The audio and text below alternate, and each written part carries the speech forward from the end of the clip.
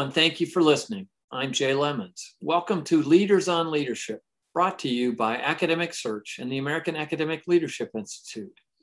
The purpose of our podcast is to share the stories of the people and the forces that have shaped leaders in higher education and to learn more about their thoughts on leadership in the academy. Delighted today to be joined by Daniel Greenstein.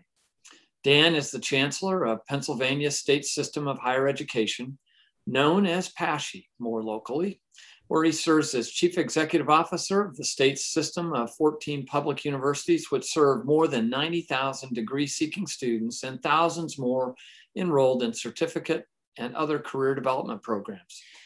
Prior to joining PASSHE, Dan held posts at the Bill and Melinda Gates Foundation and the University of California system, and he began his career at the University of Glasgow. Dan holds bachelor's and master's degrees from the University of Pennsylvania and a doctorate of philosophy from Oxford. Welcome, Dan. Great to be here. Thanks for having me. Really delighted to have you with us.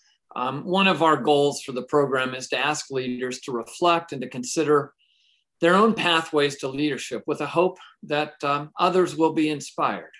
Dan, tell me your story. Tell us, share with our listeners, talk about some of the people, the events, and opportunities that might have forged the person that you are and the leader that you have become as your journey in higher ed has unfolded.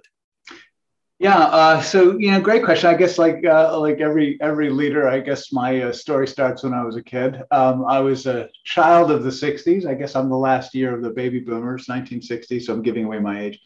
But more to the point, my parents were very swept up in the movement, the broad social movement around the Civil Rights Act and the Great Society in the 1960s, and they became themselves passionate about, issues of what we would call today social justice and social equality. And so, as an 8 and 9 and 10-year-old, other kids are out, playing sandlot baseball in the summer or going to camp or whatever they did. I was being enrolled in, courses on urban regeneration and, race violence in America and stuff like that.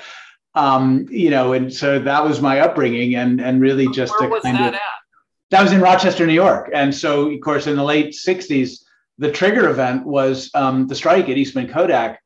Right. And Saul Alinsky and the Black Panthers, mobilizing with, right. So that was it was a tinderbox. And, I was just about to looking at entering middle school as that conflagration began to, and of course, it just kind of fueled the dialogue around the dining table, frankly. And so kind of, imbued or acculturated or nurtured into a kind of a social justice and equity orientation, and followed that up at Penn, where I encountered what was then the sort of new social history, which was, as you know, all about bringing the voices of the unheard into the telling of American history.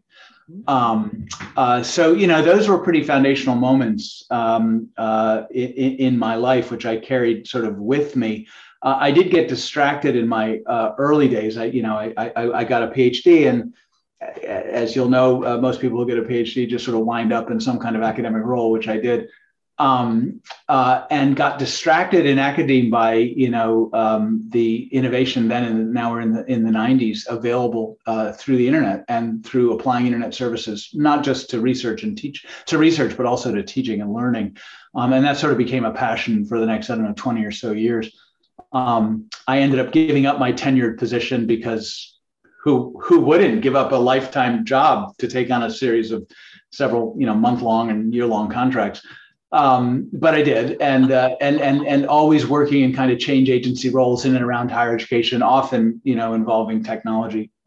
But, cutting a very long story short or shorter, I found myself ultimately at the University of California in a vice provost role during the Great Recession, when I think in 2009, the estimate was that 400,000 Californians, mostly black, brown, and low income, people who do not look like me mostly, and lower income people, were not going to have access to the college education they would have otherwise had as a result of the Great Recession and the ensuing cuts. And I kind of realized at that moment, those two origins, that sort of facility for change agency in higher education and that passion for social justice and equity just collided, because I realized, oh my God, higher education the country is at an inflection point. and I wanted to spend my time helping higher ed in particular through that inflection point.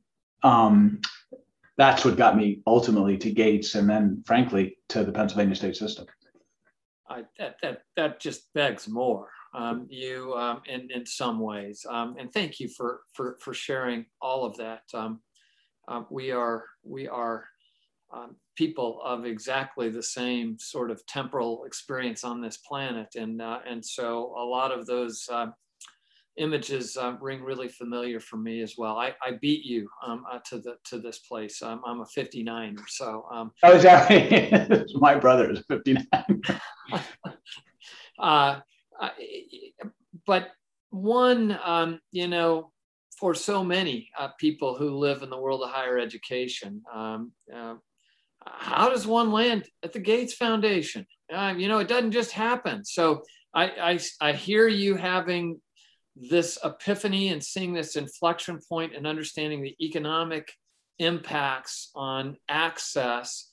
And, the 400,000 Californians, was that in the UC system, or was that CSU and UC together? It was California whole together. It was UC, CSU, and the community colleges. Most of those students, community colleges. And so I was involved at that time. I was vice provost for academic planning and programs. And, in that role, we were involved in a major restructuring of the Office of the President. The Office of the President there, when I started, had 2,200 people, very sizable budget. And of course, even before the recession, was going through some, significant restructuring, trying to basically compress its footprint. The idea being that, most of the dollars should be spent at the universities where the students were, but also really looking at the range of academic programs that I was overseeing, all of which were centrally funded at top slice funding. And they included wonderful programs, the California Digital Library, the University of California Press, very prestigious press, an internship program in Washington, one in Sacramento, et cetera. Our education abroad program sent 2,500 students abroad every year.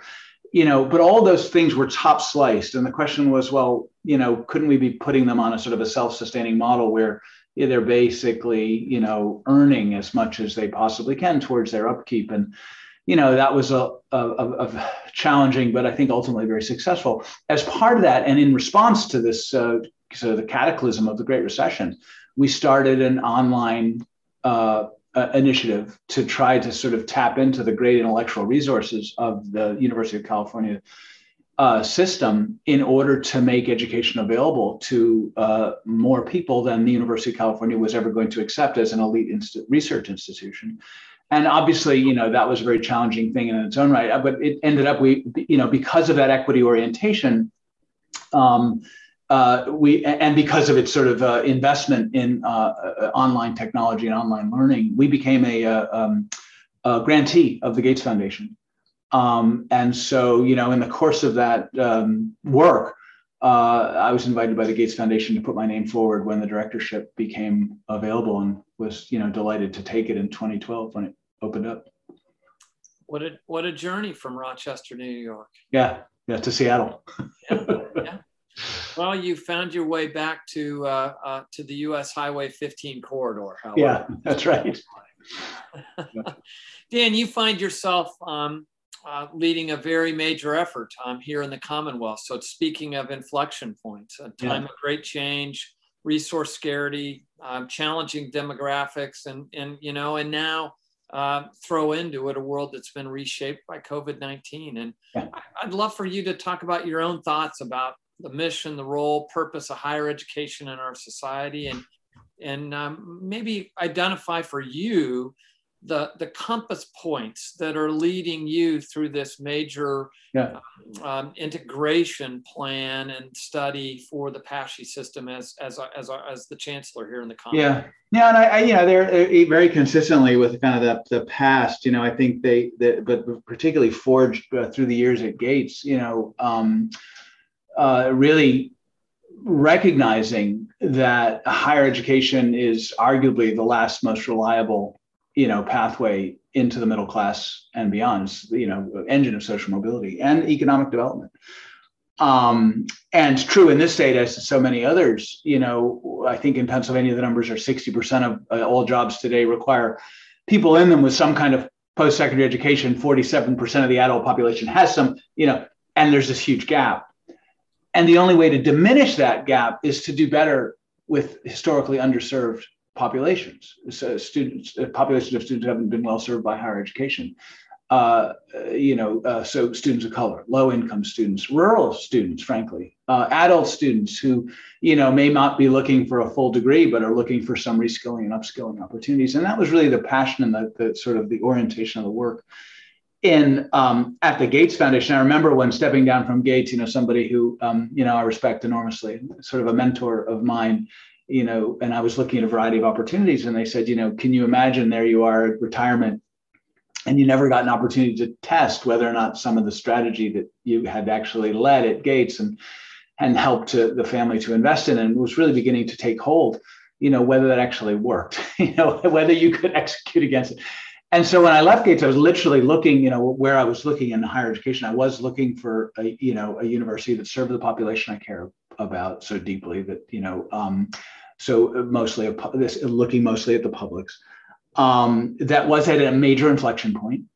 And frankly, that had two attributes. One, knew that it needed to change. I didn't want to be the chancellor or the president who had to make that case, not because, that's important to do, but I'm just not that person. And I found the Pennsylvania state system, and I found them because the board was advertising for a chancellor with a very unique kind of role description in which the board was saying I think a very unique way, something you don't see all the time, is basically we're in trouble and we need help. They had already committed to a fundamental system redesign, which was reflective of the fact that, obviously there were a number of financial, political, and demographic challenges, which are, true across higher education nationally, but are particularly acute in Pennsylvania. And the board had already committed itself, I think already 2 years before, to a pretty massive overhaul, a system redesign in its terms. Which it oriented towards student success, ensuring that all students succeed irrespective of zip code, which obviously appealed to me, oriented towards university success. So how do we do this in a way that's sustainable financially going forward? And how do we do it in a way which leverages our strength as a system? Those were the three kind of tenets. But what was so unique in my, limited experience at that stage, looking across leadership roles in higher education, was and you would see in your role more of this than I do. It's very unusual for a board to be that public about the challenges that it's facing. And I thought that was A, profoundly moving, and B, suggestive of, great, you have an opportunity to work in that close proximity. That leadership engagement between the board and the chancellor, the chief executive, is so critical. And so that it proved to be very, incredibly attractive. So, and that's why I came. And I have to tell you, in the interview process, which I'm sure was common, where you meet with, hundreds of people on in a long day, representing every constituency possibly. And of course, all good. Everybody said the same thing, that there was just not a lot of agreement about what the change was that was needed. But the general acceptance that we cannot just keep doing the same thing over and over again and expect better results. The tenor was, we need a significant shift. We're not going to tweak our way out of this. And so, they were kind of all that, plus the fact that we have great data resources. I mean, I was also looking for that. Those were the things I was kind of looking for, was, a place to try to find a new direction for public higher education, given its criticality to the country. Where you maybe had a chance to work with some smart people and great mission, and see if there was a direction to be set. Wow.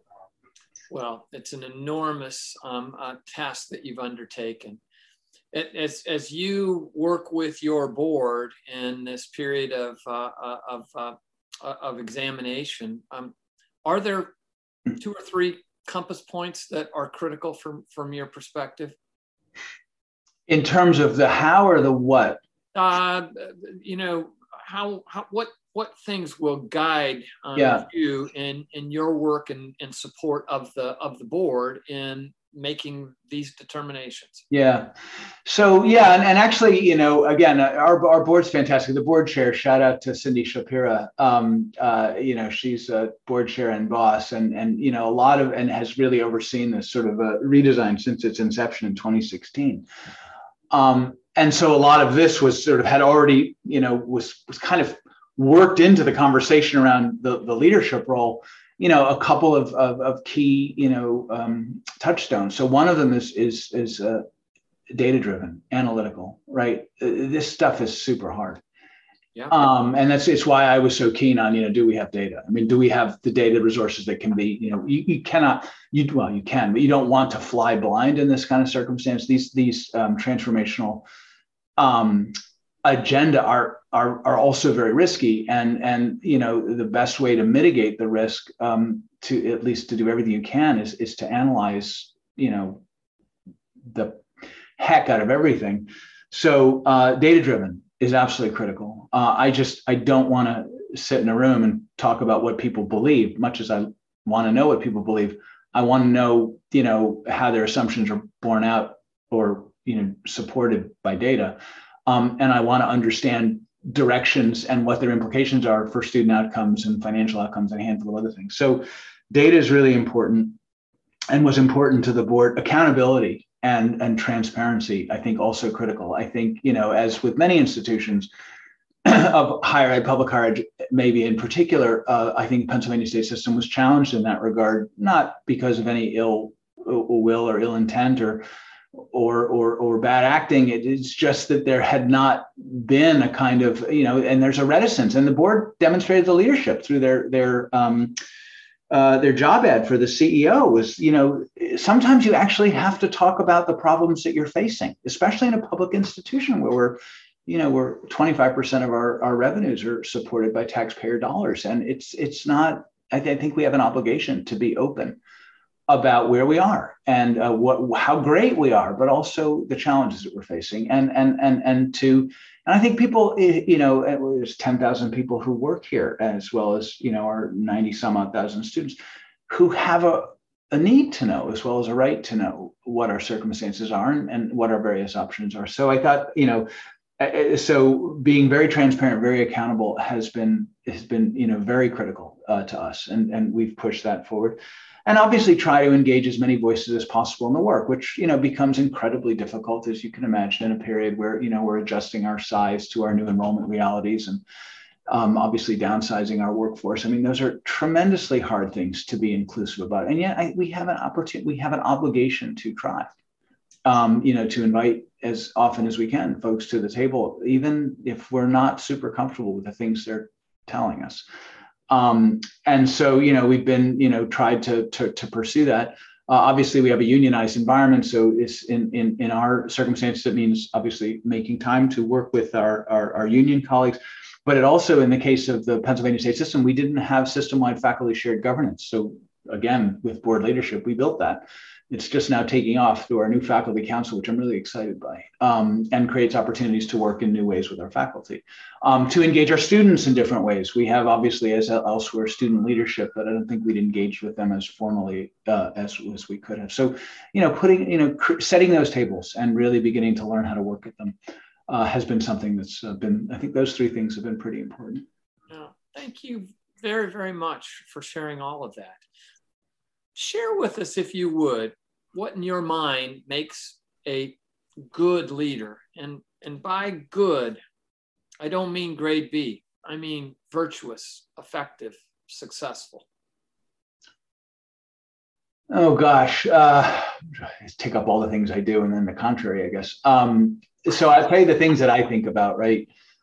And I'm going to add them to the things I just talked about: transparency, accountability, data-driven, and inclusivity. I think it's really important to create safe places in which people can have difficult conversations. And that's hard to do for someone as opinionated as I am. But it's also really important. I'll give you an example. We have, great presidents, but I don't think the presidents had been as engaged as they should have been, in my view, in sort of system-wide strategic direction and leadership. And, it's a funny thing in our system, corporate, our structure, we're a single corporate entity, which means that as a weakness financially anywhere in the system tugs everywhere. We are, all of us, on the hook for each of us. And so, the accountabilities that are typically baked into a system are vertical, presidents, chancellors, board. When in fact, given our corporate structure, as importantly are the accountabilities which are horizontal, university to university, which when I got here meant establishing a leadership group of presidents, and actually they worked with me to establish that group in a moment of bold and courageous conversation, quite frankly, which and sort of how do we create a space where people can have those difficult, like, I'm just not comfortable with the way that you're doing X because it's drawing down on scarce resources which could otherwise be made available across the system and differently.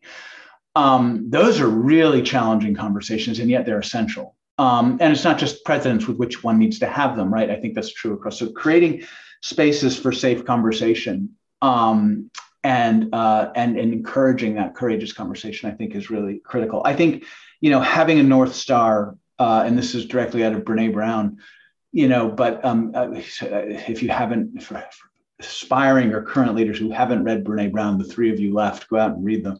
Anything you can get your hands on, but Dare to Lead is probably the one that I would point to first. Yeah.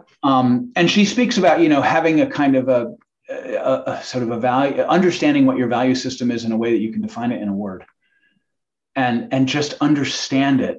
And because at the end of the day, so many decisions are based on judgment as well as analysis.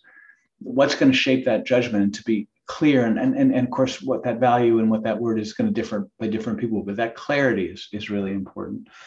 And then I think in a transformational journey like this, I'm not sure if it's resilience or courage. It's probably resilience. I think it's really important. I mean, this is super not fun. And this is not the kind of work that, and I wish I could have told myself this as a younger person. And it's something I learned from Michael Sorrell, who's president of Paul Quinn, although he's much younger than me. I remember being on a panel with him before I came to Pennsylvania State System, and he's involved in a transformational effort at Paul Quinn successfully.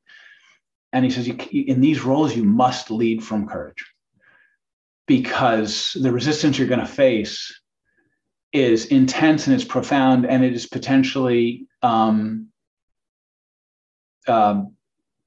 fundamental threat to your longevity in the role. Yeah. And you can't let that get in the way of doing the right thing. And so I think both courage and resilience are absolutely critical. And how do you be resilient without being callous? Because, I'm minded of Lily Tomlinson, who said something like, no matter how cynical you get, you just can't keep up, or something, but so you got to, for me, it's sort of combining that sort of sense of mission, but with the distance and resilience you need to keep going through some pretty tough times. Yeah. Yeah. What's your advice for new leaders or those who aspire to leadership positions? That's a core part of our audience, are the participants in the AALI leadership programs on an annual basis. Read Brene Brown. I've already told you. Yeah. Another tidbit from Brene Brown. It's really about feedback. Feedback is so important. And actually, I think the word she used, I think it's her. It's give feedback with empathy, receive it with humility. Receiving it is easy. I think giving it's really hard. Giving critical feedback. It's easy to tell somebody, "Hey, you're doing a great job." It's really hard to give critical feedback in a way which is, supportive and growth oriented. And she has a whole protocol getting ready to give, critical feedback. But it's also something you can't do without practice. So practicing and feedback, I think, is super important. And coupled with some of the other things I just said, I think those would be my. I think. I guess what I would tell my younger self is, I didn't have the courage that I think I have now when I probably needed it more. And, you know, and I don't know why, because I had a family and job security was important, because I like everybody else, I want to be liked, you know, but, you know, I think it would have tempered some of, maybe I would have learned faster and more gracefully had I had the courage to make mistakes and to not, you know, and to learn differently. Yeah. So what's the Dan Greenstein one word leadership mantra? In one word.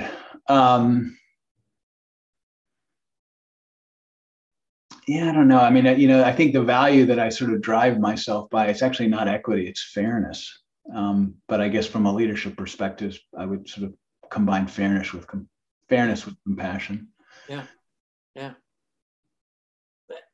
Wonderful. I'm going to move into what I call a little bit of a lightning rod, a lightning round here, Dan. And just, you can answer with as long an answer as you want, but who most influenced you? Oh, my mom, no doubt. Probably everybody tells you that, but yeah, she was. Well, tell us about her. Well, so I lost my mom when I was 18. She was tremendously sick for probably her last 8 or 9 years. But she was, you know, she was herself an educational reformer. Turns out, K-12. But she was, she just profoundly supportive, guiding, and even as she was deteriorating in her strength and her health, really able to, you know, at a critical time in my life, 16, 17, 18, to sort of invest in me the strength and fortitude that was draining out of her system on a daily basis. Wow. So there's very little, yeah, you know, it was a defining moment, you know, for me, and I still return to it, you know, in the hardest time or times. Yeah. And, you know, that's so still there for me. Well, no doubt that's in part the well from which courageous leadership flows. Yeah. It sounds like she did some profound teaching as life was being drawn away from her in the way you described. Thank you for sharing that. You may have already answered this, but I'll give you a chance to go back to the well one more time or not, or raise up another book. What books most influenced you? So I tend to get swept up with enthusiasm for the latest thing I've read, like many. So, you know, there are things like, you know, Brene Brown's Dare to Lead that you just hold on to. And there's actually a handful of things in the kind of change management, change leadership world, which I've, you know, been which I still sort of hold on to. There's a book by a erstwhile BCG, Boston Consulting Group consultants, called The Change Monster, which talks about phases of change, but really, you know, thinks of it in terms of organizational culture and sort of often the emotions that go along with change. I think, to me, those have been some of the most challenging and interesting at the same time things to learn how to deal with. Change is an incredibly emotional thing, and so one has to meet people where they are, and often where they are in a major transformative journey is an emotionally driven place, and so, you know, how you know, and especially for someone like me, so analytically driven and,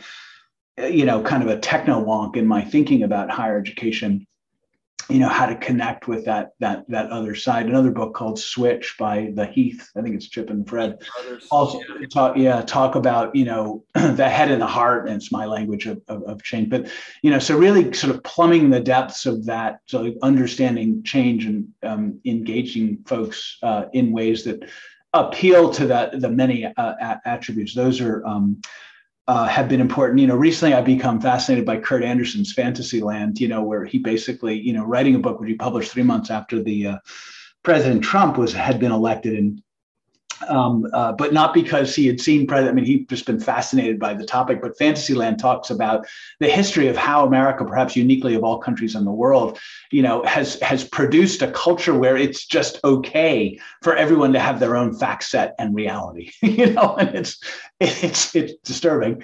It's fascinating, and it is so completely relevant to the world I'm occupying now, where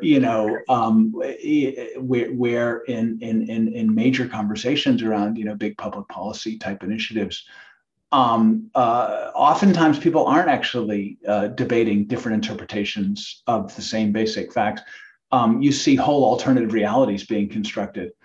And in an environment like ours, in a political culture like ours, where that is normalized, it really very challenging to move an agenda in a kind of empirical way, in the best sort of liberal tradition. I mean, small L liberal, because facts don't matter, and because reality is constructed at a personal level, and that seems to be held closely as an individual human right. And it's fascinating. So anyway, I've gotten lost in that thought, which is.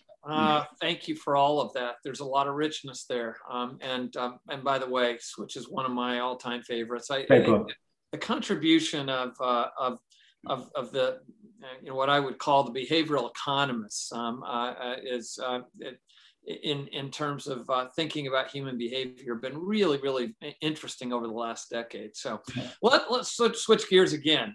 What about your favorite memory of your undergraduate experience?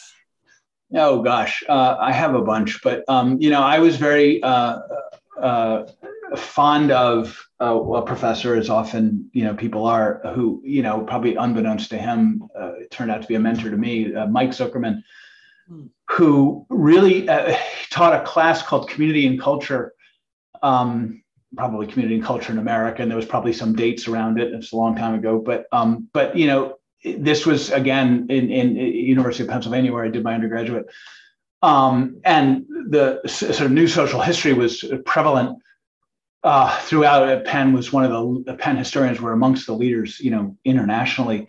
And of course, a lot of the focus was on, social structures, a lot of quantitative work, a lot of thinking about socioeconomic structural aspects that drive change. And there was, Mike, who was trying to unpack critical components of American culture and how they themselves were forces that were shaping history. So in some ways, it was a counterpoint to a lot of other things I was, reading and learning. But it's also really sort of oriented the fascination that has driven oriented sort of my fascination with change leadership, frankly, because again, it goes back to the fact that so much of success and failure is based on the ability to engage with people where they are, which is often at an emotional place and sort of in ways that reflect the kind of organizational and community cultures that they're engaged in. And failure to understand that is going to result in failure to connect, which is going to result in failure to lead. So, how often I return to his class is something he'd probably be alarmed and mortified to learn, but I do. That's terrific. I love that. The number of times you return to that class, I think that reflects the very best of this tradition of higher education. I want to go there next, and I am mindful for of a person who has spent a lot of your time around change and transformation. But I wonder if you might have a favorite tradition at some place that you've attended or worked. Is there a place for tradition in a world, or is this what makes the challenges of the day so hard? Is we're so hidebound in tradition? But I'm more thinking about the Boyer notion of ritual and tradition being one of the sort of essential elements of what makes the culture of higher education. Yeah, it's interesting. My wife would tell you that we move around. She might tell you we move around a lot because either I get bored or I can't keep a job. I don't know which. But we've moved a lot, and I mean, like a lot. And we tend to move far. So, quick précis from my first academic role: Glasgow, London, DC, Berkeley, Piedmont, Seattle, Harrisburg, and I'm sure I've missed a stop or two. We are academic nomads in a way. It's a very nomadic, and so as a consequence, that kind of ritual is hard to establish and take root in a way that is sort of reflective of the kind of place or the organization that one works for. So while each of those places and organizations had their own, I guess the ones that have followed through with me are basically my family, because they won't leave me. I guess we evolve in different ways. And so our traditions are really, sort of located there. And I draw a great deal of strength from them. Yeah. Yeah. So if you hadn't worked in higher ed, if you hadn't become this academic nomad, what would you have done? What are the other paths that had appeal for you, or forks in the road you did not take? Oh gosh. So, there's always been in the last 20 or so years, the opportunity to go join, a startup and see what that's all about. I'm fascinated by consulting, strategic consulting, partly because I am, I'm an analyst, I guess, at some, and I'm probably a strategy level analyst, and fascinated by, all of the opportunities. And I love solving or trying to solve other people's problems, even more than I love solving my own, because there seems to be that level of remove. So, so there's a whole range of opportunity there. The sort of the paths not taken. But and frankly, I love strategic philanthropy. It's the power of, because it combines the sort of strategy planning with the analytics, required of smart investing, and also evaluating sort of outcomes from investments. So I think those are that one I did get to try, I guess, in that domain. And what is it? They sort of how old am I? 60 is the new 20. So maybe get an opportunity to explore some of those at some other point. Yeah. Well, who knows? I mean, it is. I'm grateful that we live in a time where retirement is not an event, but a process. Personally, I can't imagine going from 60 miles an hour to zero. And I don't think we live in a world where many don't have a choice about that, and others do have an ability to think about glide paths. So, one of the things I like to do here is really close by asking our guests to share with our listeners the distinctive qualities or the organizational DNA that makes the PASHE system so very special, important to you, but equally or maybe more important to those that you serve. Yeah. So, I guess I picked this up on my, I visit our universities every semester. I used to drive last couple of semesters. Obviously I didn't, I never thought I'd say this, but I kind of missed the 2,500 miles that I have to do in order to get to make that tour. But, they're just as Askew, American Association of State Colleges and Universities, did some work maybe 10 or a dozen years ago about, our kinds of universities, regional universities teaching mostly to the master's level as stewards of place. They're and speaking to the extent to which they're just sort of tied into their communities. in obvious ways, they create jobs. In many cases in our system, they're the largest employer in the region. But it's not just that. It's also that those communities rely on those universities to sort of create the next generation of leaders, healthcare professionals, teachers, business leaders, that those communities themselves need to thrive. So those universities are doubly important. And there are other ways in which they contribute culturally, et cetera, to those communities. And you see that in ways which are just, palpable when you visit. Our students are fantastic. Many of our institutions are largely open access institutions, and yet our students are as good and as you'd almost see anywhere, and they are as diverse as Pennsylvania is diverse, which is also profoundly moving.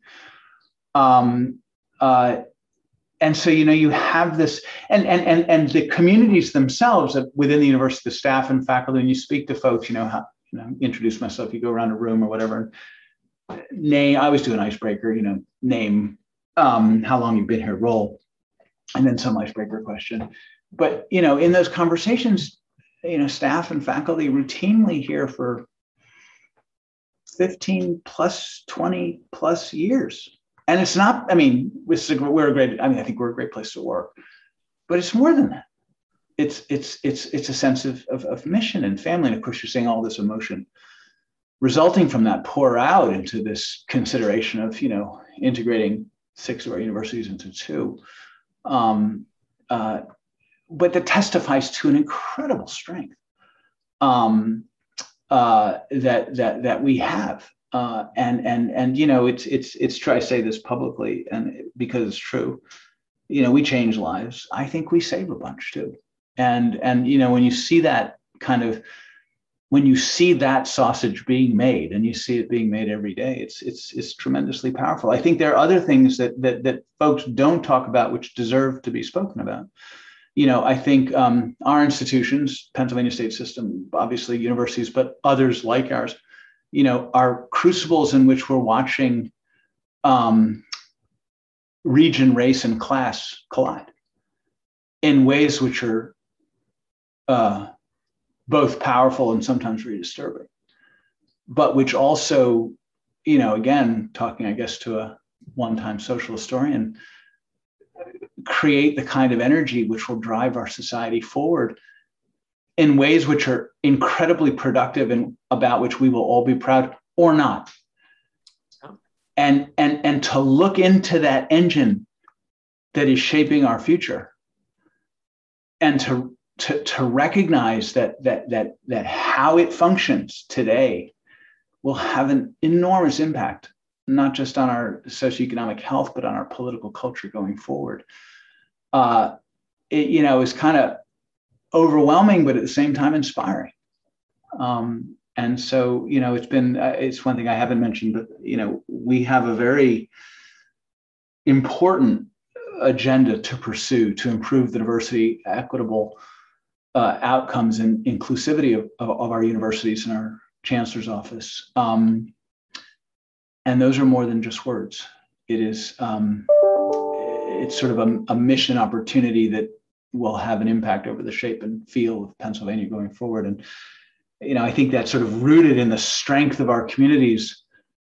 And I derive optimism because of the strength of our communities. And that optimism, I think, helped me overcome the kind of sense of awe I feel when I look at the steepness of the mountain we need to climb. Wow. I really appreciate so much of what you just shared. Our campuses as places where region, race, and class collide. The profound diversity. Pennsylvania is a large state, as you said, the 2,500 miles for your circuit to get to these 14 campuses, and the critical role that these places have as anchor institutions.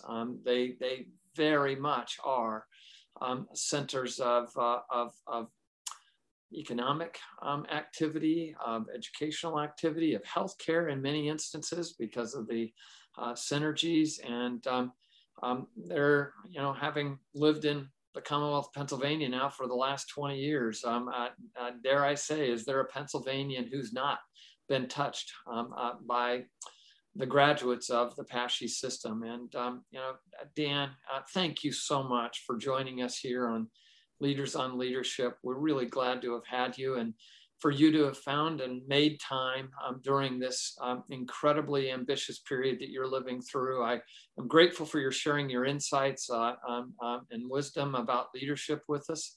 And welcome a final comment from you. No, well, look, thanks for having me. It's obviously really important series. I think one of the biggest challenges higher education faces today is that we don't cultivate our leaders in a formal way. We have some great leadership development programs here. Shippensburg University has now had it for a few years, and others are following. But it's a tremendous. There are tremendous opportunities in leadership in higher ed, and it's an area I think we all have a great deal more to do. So any effort that contributes to that common good are very welcome, and I appreciate the opportunity to contribute what I can. Very, very much in your debt. Listeners, we welcome your suggestions and thoughts for leaders we might feature in upcoming segments. You can send those to Leadership Podcast at academicsearch.org. You can find our podcasts anywhere you can find podcasts. So Leaders on Leadership is brought to you by Academic Search and the American Academic Leadership Institute. Together, our mission is to support colleges and universities during times of transition and through leadership development activities that serve current and future generations of leaders in the academy. It's been a really special pleasure for us to host Chancellor Dan Greenstein on our show today. Dan, thank you for your leadership and for your generosity today. Thanks, Jay. Appreciate it. Thanks a lot. Thank you. See ya.